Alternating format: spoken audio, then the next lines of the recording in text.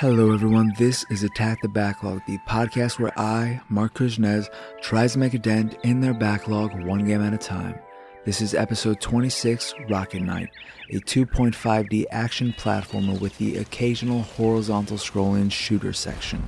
And this is a sequel to the Genesis game Sparkster Rocket Knight Adventures 2, and not a remake of the first game Rocket Knight Adventures, which was news to me. I just assumed that, given that I don't have history with the franchise. I remember the key art from when I was a kid and the character of Sparkster, but I don't have any strong memories of ever playing the games, but I very well may have. And this game, Rocket Knight, was released on Xbox Live Arcade and PSN along with PC. And if you are interested in playing it after watching or listening to this episode, it is backward compatible on Xbox One, and that is how I played it. So Rocket Knight is, as I said, an action platform for the most part, but it does have these shmup sections, which are the weakest part of the game. But before I get to the way it plays, I'll just go through the story very quickly. Not that it matters all that much. So again, it is a sequel to Sparkster Rocket Knight Adventures 2, and it picks up 15 years after where that story ends. So in the first Rocket Knight Adventures, you, Sparkster, who is an opossum, was fighting against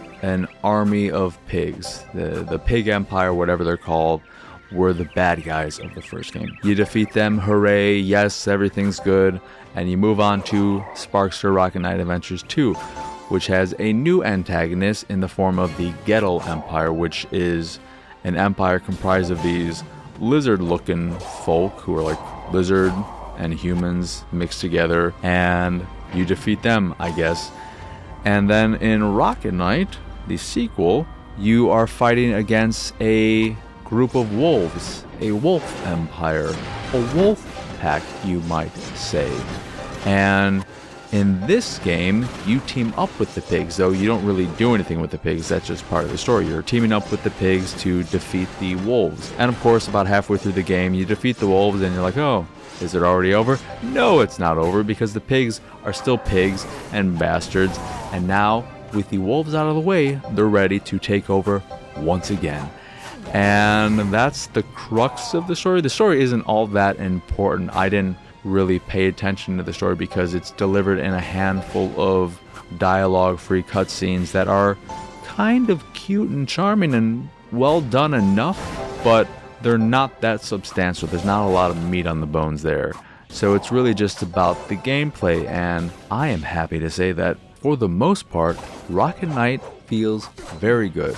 I was pleasantly surprised by how much I enjoyed the game outside of the final boss, which I'll get to at the end of all this. So, like I said, there are a handful of shmup sections, which are very basic, but ultimately pretty boring, and consist of you dealing with a handful of enemies, but mostly a lot of mine clusters that you have to shoot to make paths that you can get through and avoid the rest or destroy them all. And the mines will usually be surrounding gems, which you collect in the game for your high score, as well as extra one-ups. And that's fine, but I only ended up finding all the orbs in one level, and for the most part I didn't really need all the extra one-ups. So about, I don't know, 3/4 of the way through the game, I realized that I didn't need to go out of my way to collect orbs because I wasn't going after a super high score and the one-up aspect of it wasn't important. But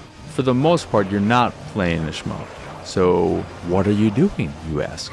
You are jumping around, swinging a sword, and shooting enemies occasionally. You don't really shoot that often because your gun doesn't have the longest range, and it's not that powerful where an enemy can be taken down with 2 swipes from your sword. It might take 4 bullets to take them down, and depending on the enemy, the bullets will either reset their animation, which is good, and with those enemies, using the gun is very advantageous, or it won't do anything to them and they'll still attack you. And then in those cases, you're just giving the enemy more opportunities to attack you. So it's best to use the sword or one of your abilities. So the way the platforming works is that you can jump. There's no double jump, but you have the rocket pack on you, so you can hover a little bit to move over in one direction or the other.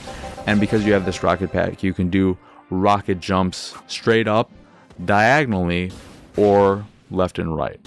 And those feel really good and add a lot to the platforming. So one of the key ways you get to higher areas is that they'll have a lot of narrow spaces that you look at and you think, okay, this is a wall jumping section.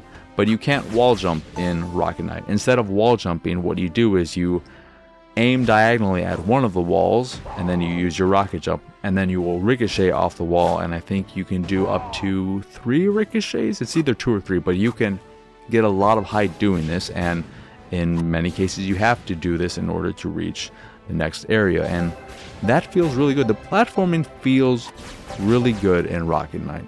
The jump is solid, it's not floaty, and the hover mechanic, while I didn't use it all that much, it did help out in a handful of situations, and I appreciated having it there. Also, given that you're an opossum, you can use your tail to wrap around branches or railings to move around and crawl along those. And that at first took some getting used to. In the very first part of the game, there are these railings that look like platforms that you could jump on top of. However, because you're this opossum, Sparkster, and you have the tail and the ability to grab on to things with your tail, he grabs onto the railings as opposed to jumping on top of them and standing on top of them.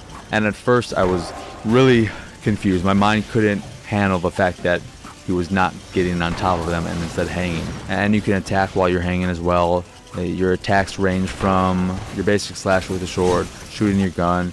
You have the ability to spin in place for a brief period of time, which makes you invincible and can attack enemies around you. You can also do that when on a railing. You can spin around. Later on in the game, you'll get an ability to do a drill rocket charge by double tapping the B button or whatever button does the rocket jump in the version you're playing, and that allows you to drill through weak surfaces or does double damage to enemies if you hit them with that attack. And it's a short little 2-hour adventure that feels really good. There are a handful of boss fights. I think the game takes place over 4 different areas with 4 boss fights ending each one, and outside of the last boss fight, I really enjoyed them. And the reason why I found the last boss somewhat irritating was because it was less so challenging and more so annoying and somewhat cheap. So the way the final boss works is that you are fighting against the pig general, and he gets inside this giant pig mech. You can only see his torso and above, the rest of him is below the surface. And he's smashing his fist down, and the way you can damage the general inside is to smack the nose of this giant pig robot a few times so that he is forced out of the head. And then when he's out flying around, he'll be shooting projectiles at you, maybe bullets, maybe bombs, maybe rockets, and you have to hit him and then he'll fall to the ground, but that doesn't do damage to him. You have to hit him and hope that when you hit him, he falls in one of the places where part of this robot is currently having a bunch of electric currents going through it, so that the pig general will end up getting electrocuted. And I found it very annoying trying to hit him in a way where his movement would lead him to fall in one of those spaces.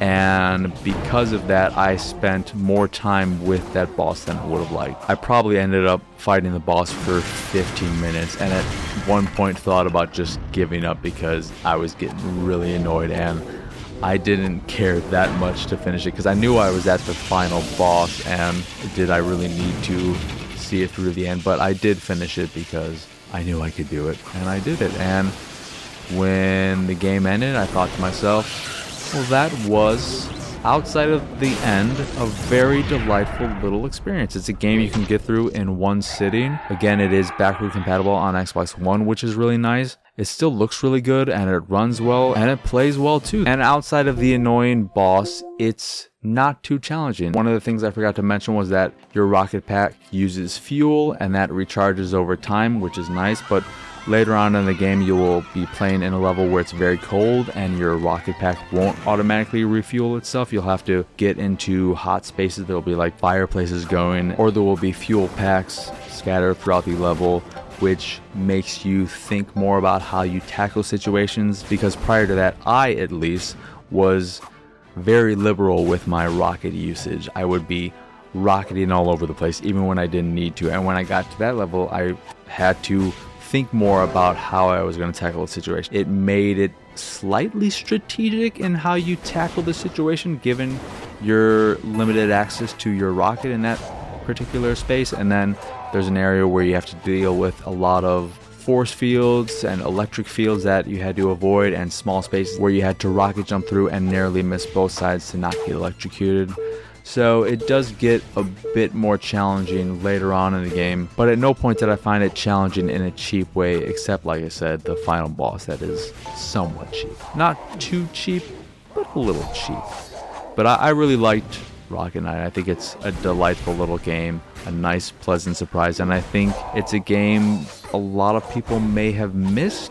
And if you are a fan of platformers, I would highly recommend checking it out. I'm sure it's not too much. So yeah, that is again Rocket Knight, which is available on Xbox 360 and Xbox One via backward compatibility, as well as PlayStation 3 and PC. Anyway, that will do it for this here episode of Attack the Backlog. Once again, I am your host, Mark Kuznez. Y'all can find me on Twitter and pretty much everywhere at PX Sauces. The site is, of course, pixelatedsausage.com, where you can find this podcast and the Pixelated Sausage podcast, which are both available on podcast services across the globe, like Stitcher Radio, Google Play, Apple Podcasts, and Spotify. And if you'd like to check out the video version of this here show or Attack the Backlog, you can go over to youtube.com/pixelatedsausage and watch them both there. If you'd like to check out the art I make, you can go over to pxsart.com.